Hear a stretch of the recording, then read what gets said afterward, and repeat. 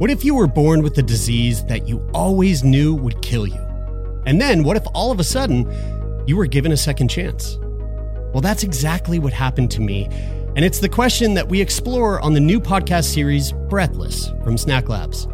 Join me, Jeremy Saunders, for a series that explores what it means to live and die, to love and to lose, and what it's like to have your whole life turned upside down and the unexpected challenges that come with a life-saving drug. You can listen to Breathless now, wherever you get your podcasts.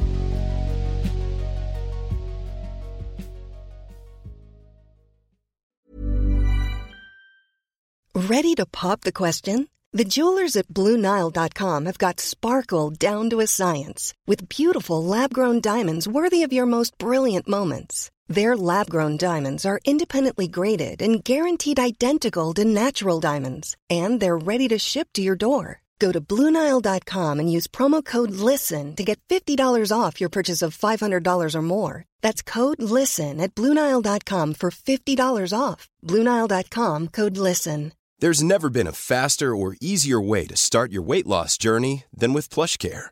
PlushCare accepts most insurance plans and gives you online access to board-certified physicians who can prescribe FDA-approved weight loss medications like Wegovy and Zepbound for those who qualify.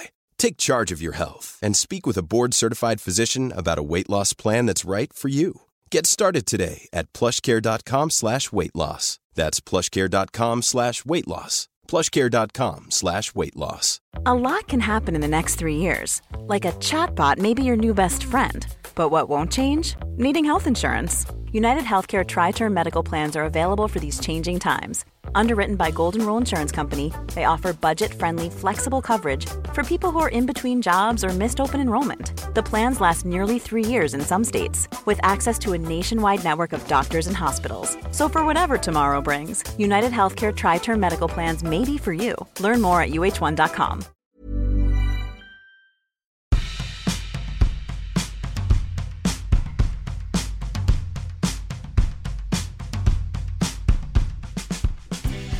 Hello, my sweet friends. This week, we have a really wonderful guest. Dr. Tina Schermer Sellers is a therapist and sex educator and an author with a couple of really interesting sounding books. Haven't read them myself yet, but we get a little bit of a debrief on her newest one, Sex, God, and the Conservative Church, as well as Shameless Parenting. Actually, I think my order is reversed. I think Shameless Parenting is the oldest one. Sex, God, and the Conservative Church is featured heavily in this conversation between Jeremy and I. And I think we had some pretty major aha moments, I would say. We've talked a little bit about the subject of shame and sex and God and religion and sex, but this conversation took us somewhere new. Gave us some new insight, and I'm really excited to share it with you. I know Jeremy is too. So please enjoy this conversation with Dr. Tina. And if you want to see more, you can find her at tinaschermersellers.com. Also find all the links to her social medias there.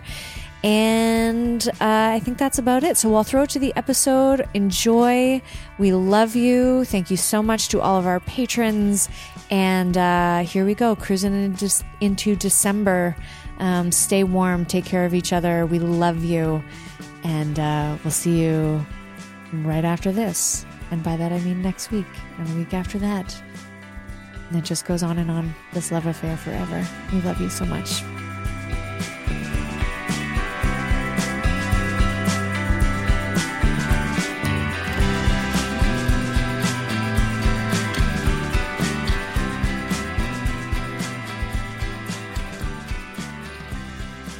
Well, I think this is going to be a really interesting conversation, and I'm very excited to get down to it. Our guest today is Dr. Tina Schermer Sellers, the author of a couple of books, one that I'm really curious to dive into, titled Sex, God, and the Conservative Church. But before we get into all this, Bridie, I want to ask you, we don't have kids. Neither of us are planning to have kids, at least in the near future. But a lot of our friends are kind of popping kids out left, right, and center. My sister, I'm now an uncle to a couple of young little buddies. I've got about 14 nieces and nephews now. Yeah, you got lots. So one thing that I have noticed in watching my friends have kids and watching my family members have kids is I am constantly scared for myself and also for them to so easily fuck those kids up. And I look at myself and my history. I feel like I was brought up pretty okay. Like I don't feel like I had a lot of issues growing up, but I mean, there's definitely something. You got some trauma. I got some trauma in there for sure. But like in comparison to many others, I feel like I've had an okay upbringing. Mm-hmm. But I can't help but think of how easily it is to like mess up your kid. And so is that also true? I assume you have children. Is that also true from the perspective? I have 4 and 2 granddaughters that are bitty. Is it that easy to fuck up your kid? It depends on who you are and how you describe easy. Mm-hmm. There are some basic things that kids need. They need safety, mm-hmm. they need protection, and they need love, which includes holding, and boundaries, just real present connection, right? Being mm-hmm. seen, what I call being seen, known, loved, and accepted. Now, you don't have to do that perfectly, but it needs to tip the scale in that direction. Kids are incredibly resilient usually, and it just needs to tip in that direction of, I feel loved, I feel cared for, I feel safe. Therefore, I can think the world is safe for a while, right? Until I am pre-adolescent or so, and you start to figure things out and realize the world isn't very safe at all. Yeah. So the other book that you wrote, Tina, is called Shameless Parenting: Everything You Need to Raise Shame-Free, Confident Kids and Heal Your Shame Too. And there's kind of I mean, maybe I'm wrong here, but I feel like there's a bit of a connection between like book 1 and book 2 in that the theme is shame. And shame, there's 2 different types of shame. Shame as an adult surrounding sexuality, but also the shame that we can impart on the younger people in our lives that they will inevitably grow up with. And to your point about, just to kind of put some context to this feeling of like me being afraid I'm going to fuck up my sister's kids. I did something the other day that I feel like if I could rewind, go back, I would probably do it a little bit differently. And it wasn't until after it happened that I went, oh no, like maybe that wasn't the right way to go about it. Basically, long story short, he was picking his nose and eating it. And I said, hey, you can't do that. And he said, it's fine. And I was like, well, your boogers are dirt. Like, you don't want to eat dirt. And he was like, no, it's not. So I showed him this video on YouTube. It was like a kid's video, like boogers are dirt. But in the video, the boogers were like these little animated characters with like evil eyes and sharp teeth. And so I doubled down and I said, see the sharp teeth? Like if you eat those boogers, they'll gang up in your belly and they'll eat you from inside out. Oh no. And 2 weeks later, I went over to my sister's and he picked his nose and sure enough, he looked at it and then he just flicked it on the floor. And I said, hey, good job. And then he said to me as though we didn't have this conversation. He said, yeah, because if you eat them, what happens is they'll eat you from your belly out. And when he said that, I was like, oh no. Yeah. You believed that. And now, you believed that from someone that you see as someone that brings you safety and someone that you can trust in. And now I'm dealing with this notion of like, oh, well, maybe you can't trust me. Maybe I am not as safe as you might have thought that I was. And so I have to kind of navigate how to. Is this like a 4-year-old? Is this a 4-year-old? He's exactly. Yeah, he's about 4 years old. Yeah. So. Yeah. It's interesting. I have a funny story in my family where my niece, who's 10 years older than my nephew, said to him when he was potty training, so 3-ish, said, you should be careful when you go poo because sometimes things come out of the toilet and try to get you. Oh. And my sister and I didn't know for the longest time why he would want to kneel like on his feet crouch down on the toilet to poo. Oh, no. For the longest time, like all the way to kindergarten. And then we learned when he grew up that is what his sister had said to him. Oh my goodness. So different ages, it's sort of why I think it's useful to know developmental things, like when kids are real concrete, they're going to absolutely believe you. So at some point you're going to need to come clean, and say, hey, dude, I was just trying to get you not to do that. They actually aren't going to hurt you, but you might get teased when you get older. And I really don't want that to happen to you. So it's important to use a Kleenex. You know what I mean? And you're going to have to say it 100 times because kids are kids. Mm-hmm. Wow. Yeah. And that's I'm thank you for giving me that piece of advice, because I really was like, how the fuck am I going to come around and tell them this? I'm a big liar. Yeah. No, they're really resilient, but they do, it can go a long way to apologize and come clean with something. That's true. That is the thing. We don't have kids, and maybe I have been thinking a little bit more about if I was going to, what things do I want to change about my upbringing? And that piece on coming clean, apologizing, that kind of resolution to conflict are all things that I'm like, oh, wow. I can really see how, little me is playing out in situations or conversations because of those certain things. Well, to that point, Bridie, I know that in lieu of you speaking about your upbringing, one of the things that I really would like to kind of pick your brain about, Tina, is the topic of shame surrounding sexuality. And Bridie, I know that through years of doing this podcast, you've mentioned a number of times that you grew up with quite a bit of shame around sexuality, in a sense. And I feel like that probably comes from religious sort of, yeah. So my stepmom was a minister in an Anglican church, and we went to church every Sunday, and my dad was a lay reader, just a very church heavy childhood, I would say. But I don't know if there was necessarily shame. There was just there was no talking about about it.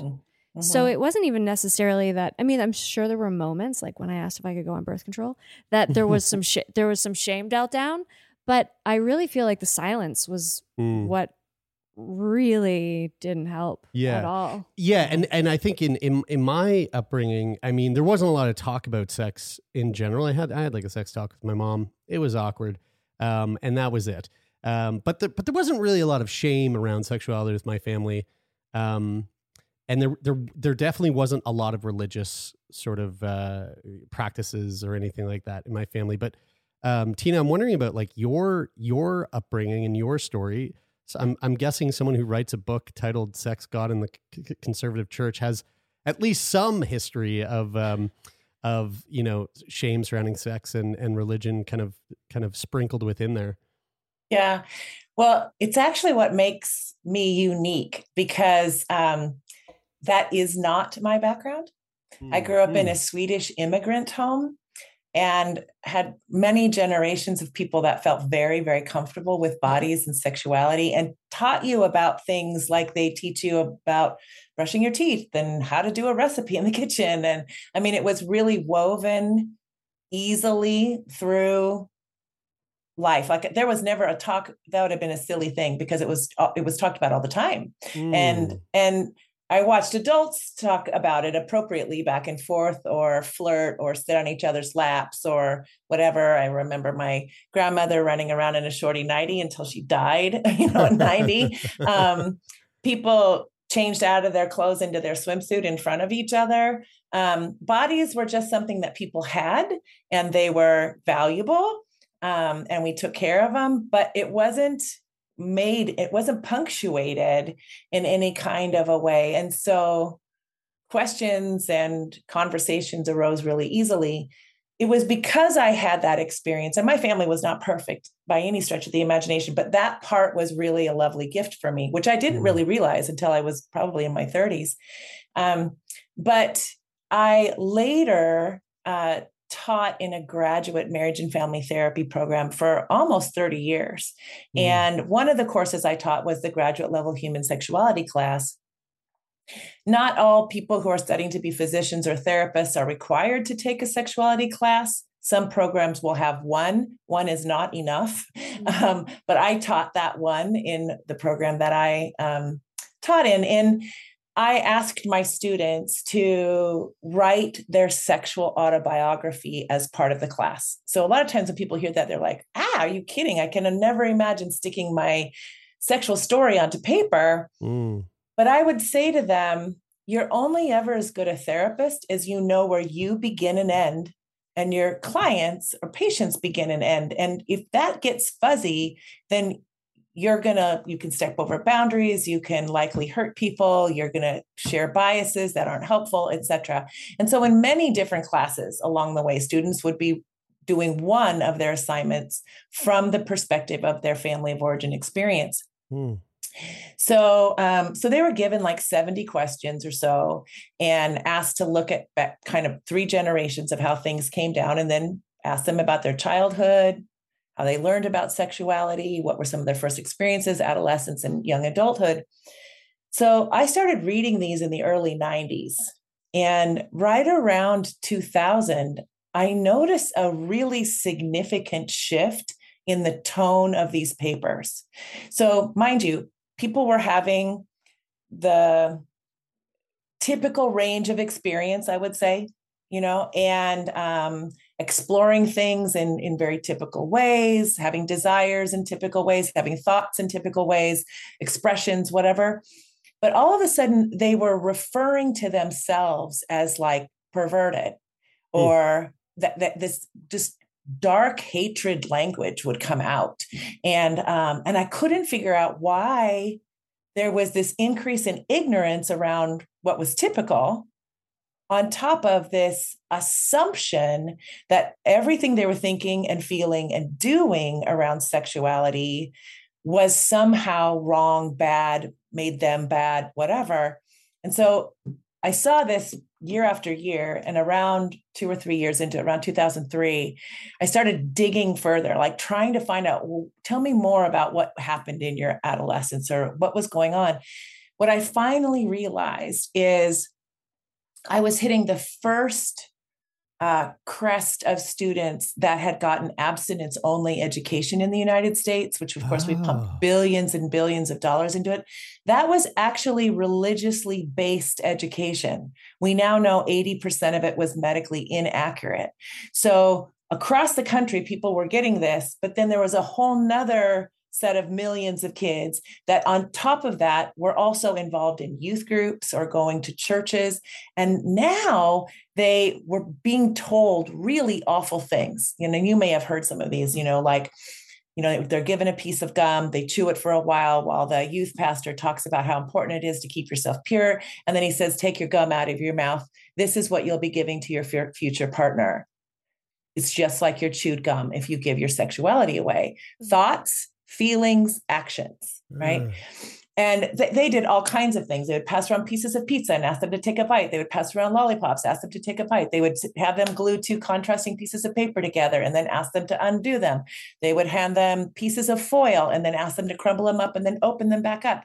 The message was the same: you will be damaged goods. And many, many kids were getting introduced to these ideas at pre-adolescent, 10, 11, 12, when they really, all they wanted to do was to make people happy in their life, make their parents happy, whatever.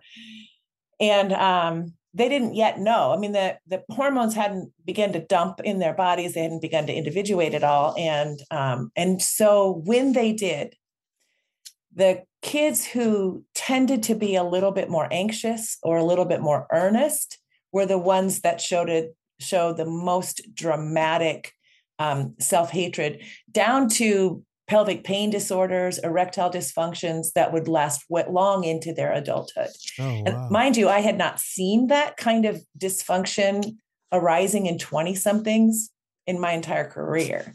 So that it was the contrast of my growing up with what I was seeing from these delightful humans. And I was just sick to my stomach. I thought, I don't think anybody that I can see in the United States is saying anything about this. We are literally causing symptoms of sexual abuse in the lives of people. Right. So that is it. And a lot of times people will say, well, that must be your background, but it's the fact that it's the opposite. Yeah, totally. Turn Me On Podcast. We'll be back after this short break.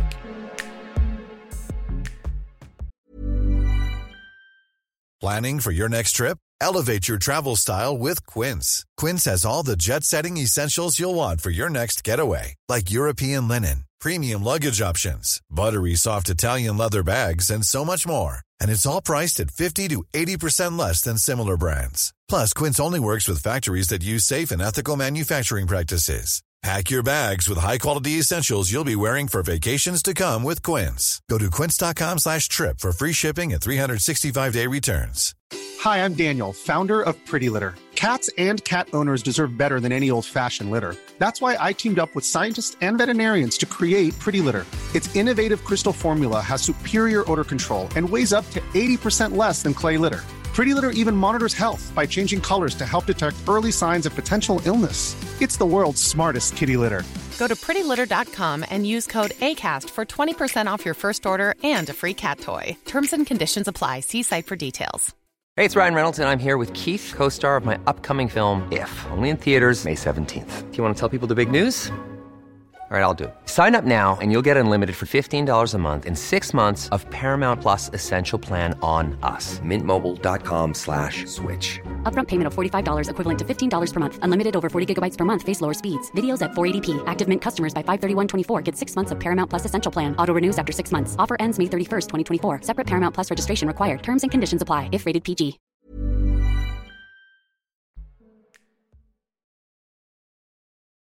So I guess, this might sound like a bit of a daft question, but and I know you sort of touched on it there, but how far and what sorts of impacts do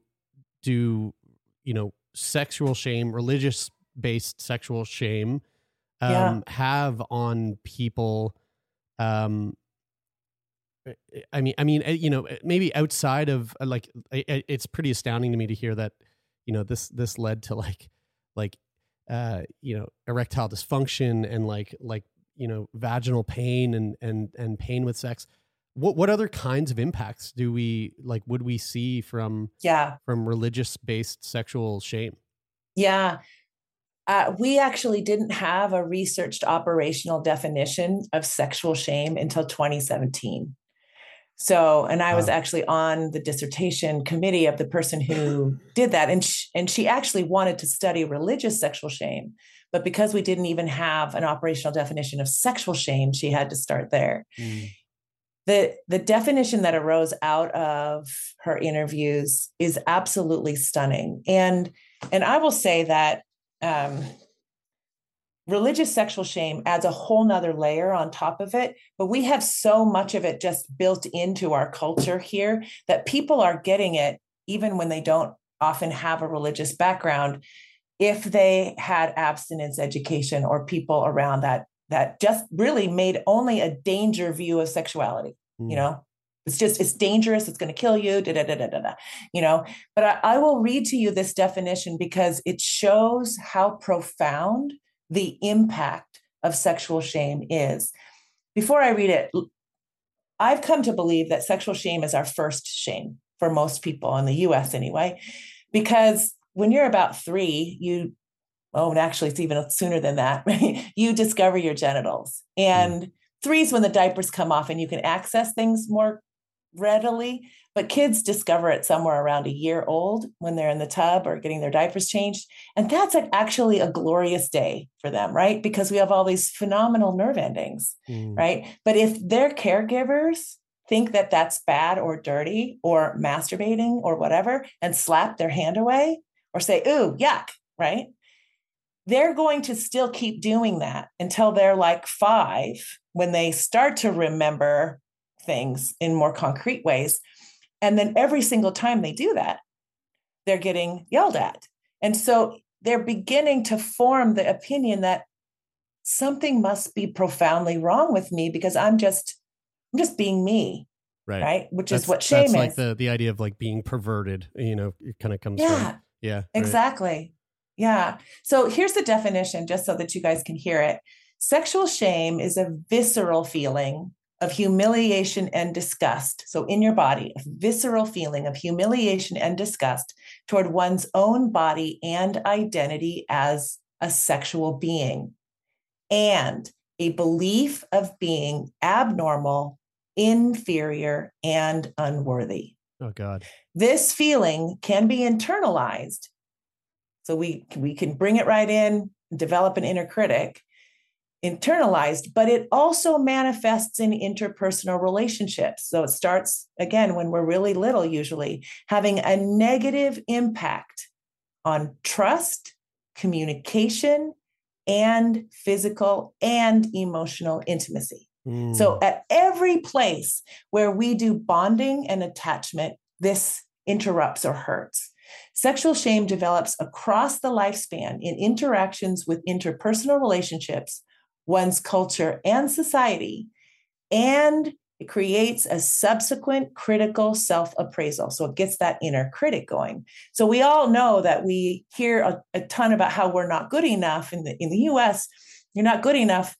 That's why you need to keep purchasing, right? That's why you need to keep doing other things because you're not good enough. So the culture then picks up where parents may have left off. And then it goes on to say, there is also a fear and uncertainty related to one's right to make decisions or power to make decisions, including safety decisions related to sexual encounters, along with an internalized judgment toward one's own sexual desire. So I don't know if either one of you have read the book Girls and Sex or Boys and Sex by Peggy Orenstein. Phenomenal books, both of them. She's a New York Times journalist. She interviewed about 80 girls for the Girls and Sex book, 15 to 22. And then about 5 years later, she interviewed about 100 boys. And she was just wanting to find out, what's it like now to grow up and learn about sexuality and romance or whatever. And one of the things that came out of Peggy's Girls and Sex book is she said she was talking to people, that women, young women, who felt competent in every area of their life, felt like they had voice, felt like they had capacities to speak their mind, to pursue their dreams, whatever, until they got ready to go out. And then they were putting down 3, 4, and 5 shots of hard liquor because they didn't know if they could keep themselves safe or if they had the right to. Now, she did not interview religiously based kids. There were only a few in the studies that were, but this just shows how prevalent sexual shame is when you combine parents that don't talk. We have about 95% of parents in homes that are silent or silent and shaming. They don't talk about sexuality. They're not helping kids learn or gain the knowledge about it. And then kids are only getting it from fantasy, from media, right? And their friends. And that's really unhelpful because it doesn't translate well, Yeah. So anyway, holy, I mean, this, the one thing that comes to mind here is, we've done this show now for 6 years, and we've talked about sexual shame countless times over the years, but never have we talked about it from like a socio-political sort of background or like a cultural context in terms of like where that's stemming from. And I can't help but think like, it's a real shame, no pun intended, that we didn't record this as like one of our very first episodes, because I feel like it would have changed the trajectory of this show, at least given us a lot more of a deeper understanding in terms of having the conversations with the people that we've had on the show over the last number of years. Wow, that like totally bonkers. Yeah, it changes kind of everything in a way, because with your books, like, what is the treatment plan for people who have reached adult age, let's say? Yeah. And want to relearn this. Sure. Like, how, because I hear this and I'm like, oh my God, I got to find the things, you know, I got to find the things and figure them out. So they're not in there anymore, you know?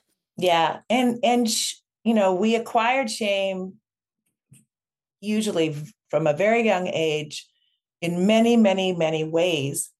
So it's woven into us. And for all we know, if you have parents or grandparents or great-grandparents where there was also silence and shame around how they developed their sexuality, then it's probably epigenetic as well. It's inside of us, right? So in the book, I wanted to kind of help people who this had been an experience of theirs. So I wanted to say, here has the formation of America and America's connection to a Christian sexual ethic, which is, you know, the body is bad. It'll take you away from God. The mind and the spirit are good, right? And this goes way, way, way back, right? And then in the 4th century, we had Constantine, who was an emperor. He became a Christian. So then he had the power as the politician to appoint the brand new leaders in the church. And at that point, what was happening is the men were vying for power based on who could deny the body the most. And when they couldn't, when they screwed up, they blamed women. Well, that sexual ethic is woven into America's ethic, right? Whether it's in the church or not, I mean, it is still in the church, but it's very much in the culture. You know, what percentage of women who are assaulted even report, and they don't report because they know they probably won't be believed or nothing will be done, right? We have rape kits unlooked at, thousands of them in the United States. So we still do that very same thing. So I wanted to help people understand, here's where this all came from. It never really was based in any kind of love or justice or mutuality or anything like that. And then I wanted to give them, there are some beautiful sex positive beliefs and ideas and writings that come from mystic Jewish writing and mystic Hebrew scripture. So I put that in there because I wanted to say, if you feel like you don't want to throw the baby out with the bathwater, here's some sex positive things that just never came forward that should have come forward, you know? And it took me 11 years to write that book. I mean, I just spent an enormous amount of time, but during that time, I was also working with hundreds and hundreds of people whose sexual shame was impacting their ability to give and receive love well. So I worked on developing a model for how you heal, and I call it Erasing the Mess, the model for erasing sexual shame, MESS. And it's really 4 different kind of components that you're doing kind of over and over and over again in a circle, like thinking of like a yarn that's all, you know, a ball of yarn. You're kind of doing this over and over. And it's what I call frame, name, claim, and aim. Frame is get yourself a frame or a scaffolding of sexual health information. Find out the difference between the myths that you've been taught and what is actually true about your bodies, about relationships, about whatever. And I give ideas of here's places where you can go to get that. It's there, but you need to get it because you probably didn't ever get it, you know? And then name is tell your story to someone that you trust who can be compassionate and empathic, or a group of friends or therapist or whatever. Because when we tell our story in that context, shame has a really hard time living. Shame thrives in secrecy, but it starts to melt away when it gets heard. And what you're going to find out, if we have 90 to 95% of homes that are silent or silent and shaming, you're going to find out you are far from alone. And so many people have their own stories too. And then you'll feel a part of a community of people that are healing. And then claim is claim your body as good, right? We love to sell bodies. We love to make certain bodies good and everything else bad. And this is not helpful to people because we all have them. And this is one of the beautiful things I learned from my family is we all have bodies. And if we get up in the morning and we're not in severe pain and we're not, you know, ill enough that we can't enjoy our day, then we have so much to be grateful for, because this body that we're in is like the pen that we write the poetry of our life with. I can reach out. I can hug somebody. I can speak. There are things I can do because I'm in this body. This body is good. It's unfortunate that we live in the culture that we do in America anyway, because we don't give space for that at all. And yet it's only when I get up and I feel like I'm grateful, and I'm pleased with what I have, that I feel free enough to actually live my life and be present to my life. So in that process of framing, naming, and claiming, what we begin to slowly do is we begin to aim for a brand new sexual health legacy for ourselves and for anybody that comes to know us well, like nieces and nephews, for example. It was because we start to get free. We start to gain the words and the knowledge and how to speak, and we start to stop apologizing for the body that we're in. And this then creates for us the beginning of liberation. But it's work. It's something you have to stay at, because meanwhile, the culture is still going to keep telling you what it's telling you. Yeah. Right. Just to kind of sort of rewind a little bit, and coming back to that period in your work when you started to notice this shift in the students and shift in this like discourse surrounding the shame in their own sexuality. Were you able to pinpoint like why that shift happened? Like, what was the because the thing that I find really interesting about that is the timeline of it. So you're saying like it's in the early 2000s that you're starting to see this wave, which would mean my guess is like that education was being pumped out into America in the early 90s. Right? I mean, maybe 20. Even the 80s and 90s. So like, where did that shift come from? What was the push to like, to have the church kind of get involved in education, and especially around like health education? Yeah. I think that's such an important question, because understanding context for us can actually help us not repeat it. Yeah.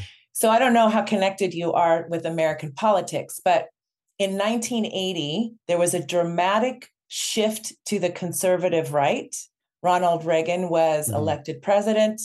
The religious right and the moral majority became a huge voting bloc. In 1980, the Southern Baptist Church was co-opted into this religious right and decided to make abortion a bad thing. They had not. They'd been in support of it prior to 1980. They'd been in support of the passage of Roe v. Wade in 1973, 74. They were really not, the churches weren't involved in politics at all. But we began a blending or a merging of church and state beginning in 1980. That was the beginning of moving to abstinence education. It took some years to pump billions and billions of dollars into it and get it across the entire United States. But we did. And by the early 90s, it was virtually happening everywhere, pretty much. Yeah. The other thing that happened that I think is critical to remember is so the reason that the country was vulnerable to make this shift is because it was frightened. And it was frightened because of how the religious right and the moral majority and the Republican Party started talking about AIDS, talking about second wave feminism, and there had been an economic downturn. Those three things occurred in the early 80s. So it frightened the public. So the public was now doing what frightened publics often do in America anyway, and that is jump to the person that looks like they are speaking that everything is certain, right? So that happened. And it was really about growing capitalism. It was really not about protecting people or any of the things they said it was. It was all about growing capitalism. We began to pass laws to remove regulations from banking, to remove regulations from our media, our FCC, our Federal Communications Commission, and making product more important than people in a significant way. And this is when you start to see the beginning of the income gap in America start to grow dramatically, beginning in 1980 to where it is today. So remembering that we had video games and videos in the early 80s, We had the internet a little later than that. And then we had social media coming a little later than that. When you've removed all of the regulations from all of that, now it means that you can show anything you want to. And what increased that affected the public the most was violence against women. Right. It now is in video games, music videos, movies, and then all of, our porn didn't have any humiliation against women. We had one movie before 1986. One. That's it.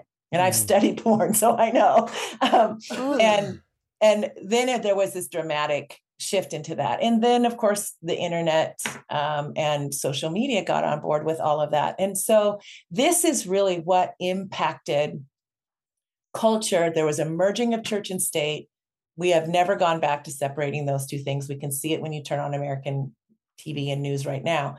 And the country is remarkably ignorant about sexual health, about bodies, about children's development for that matter, and so we've really been in sorry shape, and we continue to be because of those shifts and changes. Wow. Yeah. I mean, it's like hearing you say that, it just makes me so, it's always fascinating to look back at the sort of political and cultural influences and how those things sort of shape society in the way that we live in it today. And like, I'm so curious to see what things are going to look like 20 years from now, especially when, you're right. Like it still feels like we're living in, currently it feels like we're living in a complete and utter shit show. Right. And so like, what's it going to be like 20 years from now? Right. God only knows.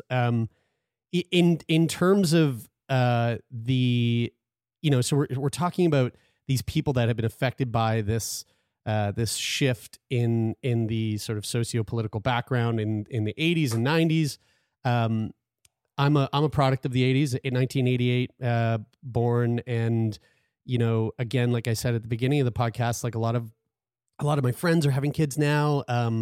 And I'm, knowing the history here and knowing that a lot of the people my age who are having children or who have had children for a little bit were likely affected by these shifts in the culture. For those who are listening who have kids and they know that they grew up in a silent home or worse off, a straight up shaming home. And they're worried about, oh God, I don't want to fuck my kid up. Sure. What do you recommend to those people? I think about my sister and, the young boys that she has now. I've never talked to her about this. After this conversation, I most certainly am. I'm going to chat with her about like the conversations that she is having or that she's planning to have with the boys about their sexuality. But like, what do you recommend to those parents that recognize that was the way they were brought up and they don't want to repeat history over again? That's exactly how the book's Shameless Parenting came about. Because I was hearing from so many parents, like, I don't want to do to my kid what was done to me, but I have no idea exactly what to do. And I really don't want to repeat this. So can you help me? I was hearing it from physicians too, and therapists who didn't have time necessarily to dive into everything and actually weren't entirely sure themselves. So I thought, how can I put something in the hands of people that is very practical and very helpful? So Shameless Parenting is put together in like bite-sized pieces. It's birth to 2, one section, 2 to 4, 4 to 6, 6 to 8, all the way up to 18. So literally you can turn to, where's my kid going to be next year? And you can read 4 pages and it's going to say, here's the emotional tasks that most kids in this time frame are trying to accomplish emotionally in their becoming, right? In their neurodevelopment. Here's the behavioral tasks you're going to see them expressing likely. And it could look like this or look like that. And then here's the sexual or body or sensual curiosities that are likely to emerge in this 2-year time frame. And this is what it might look like. But then I go on to ask caregivers questions like, how do you think it might be for you when your child finds their genitals, or when they're found with their pants down with their same age neighbor friend, or whatever. I mean, all the way up the development. How might that be for you? And if you can feel an inner reactivity, that's just an indicator that you were shamed around this when you were little. You earned this shame. So here's some ways to heal that shame. And then I give questions to like journal around, think about, write about, to help them begin that healing process so that when their child does that, they can manage the reactivity within them. They can take a deep breath, have a neutral or a happy face, and then are able to say, oh, look at that. You found your vulva. Or, oh, you look like, it sounds like looks like you guys were interested in what each other look like. Well, that's totally normal. Let's put our clothes back on and get on with playing. You know, they just, so you can be like, you're talking about an elbow or a shoulder. The other thing I do at the end of each one of these sections is I kind of do the legwork for parents. I say, right now, here's the top books. If I were buying them, these are the top books I'd be getting my kids at this age. Here's the top books I'd be getting you at this, when your kids are this age. And here's the top websites. And so I just give a list at the end of each section that's age appropriate to that particular time frame of what kinds of things are good for parents to read and what kinds of, you know, picture books or whatever are appropriate for kids. Because I literally wanted to make it as easy as possible so people could begin to take a deep breath and realize that they can totally change this legacy in one generation, no problem, if they just do these things and try to stay just a year ahead of your kid. That's all. You don't have to have it all figured out. You just need to be a year ahead of them and in the books a little bit early, and then have the books sitting around, you know? So anyway, I try to make it as easy as possible. That's what I did. I love that it's that the third part of, you know, you mentioned like the behavioral tasks or the emotional skills that they're developing at a certain age, and that their curiosity about their body or sexuality is just as predictable, Yes, regardless of what sex ed they've had before. Yeah. That's wild. That blows my mind. Yeah. And the other thing I think parents struggle with, and this is why we hear about the talk, is kids are going to be curious in like these really bite-sized kinds of ways. Yeah. Right. So at 6, they'll be like, where do babies come from? And then parents want to launch into the whole deal, right? Or get really freaked out about it. And really, they may only be wanting to know one thing, you know? So you say, well, tell me more what you mean by where do babies come from? You want to know like where babies come out of the body? Like what are you really curious about? And they'll tell you, well, I just want to know this. It doesn't make sense. Like, do they come out of your belly button? What, you know? And so he's like, well, no, till babies, when they're birthed, and then you can, you know, tell them they come out of the vaginal canal, which people who are born with vulvas have a vaginal canal usually. So they don't eat their way out of your belly like boogers do. No. Right. This is Tina. This has been a really eye-opening conversation, and I know for sure that there's going to be a number of listeners that are feeling pretty relieved to have heard it. I like I kind of said before, I can't wait to speak to the people in my life that have kids about the stuff that we've talked about today. For the folks that are listening and feel like, you know, these books are something that would be of value to them, where can they find copies of the books? Where can they find your work and what you're up to? And if you have any other resources that you might be able to like forward them to. Yeah. So I'm on Instagram at Dr. Tina Shameless. So DRTINA Shameless. I have a website that is my full name. So it's Tina Shermer Sellers, and I'm sure you'll have that in the show notes, .com. And that talks about all my work. There's also another website that's Dr. Tina Shameless that also talks about my work. And then you can get the books really probably anywhere that books are sold. I know for lots of people, it's easy just to order them on Amazon or one of those other, you know, booksellers that can send it to you. But they're pretty accessible that way. And if people are ever having a hard time or even have a question, they're welcome to DM me. And I usually am pretty good at getting back to folks.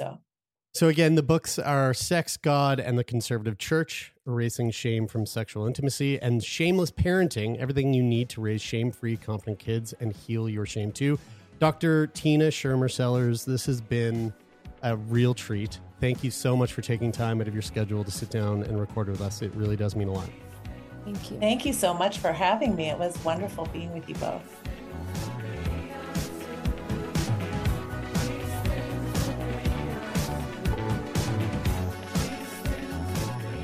All right, there we have it, folks. Hope you enjoyed that conversation that we just had.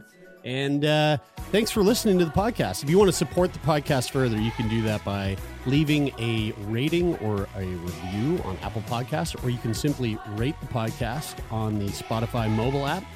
And if you want to support the podcast even further than that, which you can. Wow. You're so kind and thoughtful and generous. So generous. Go to patreon.com/turnmeon to become a patron and help us keep this podcast afloat. Well, if you want to reach out to us, turnmeonpodcast@gmail.com is always open for all of your messages. That's the best way to get in touch. If you have a question for us, if you'd like to be a guest on the show, if you have a recommendation for a guest on the show, or if you just want to send us a little love note, email money transfer, all of that. Sex toy.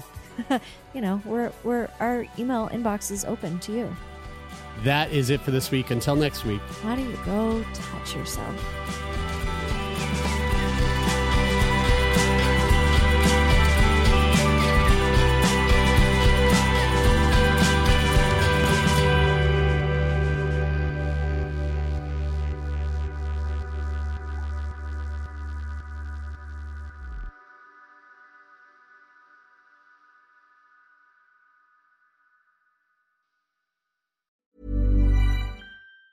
Ever catch yourself eating the same flavorless dinner 3 days in a row?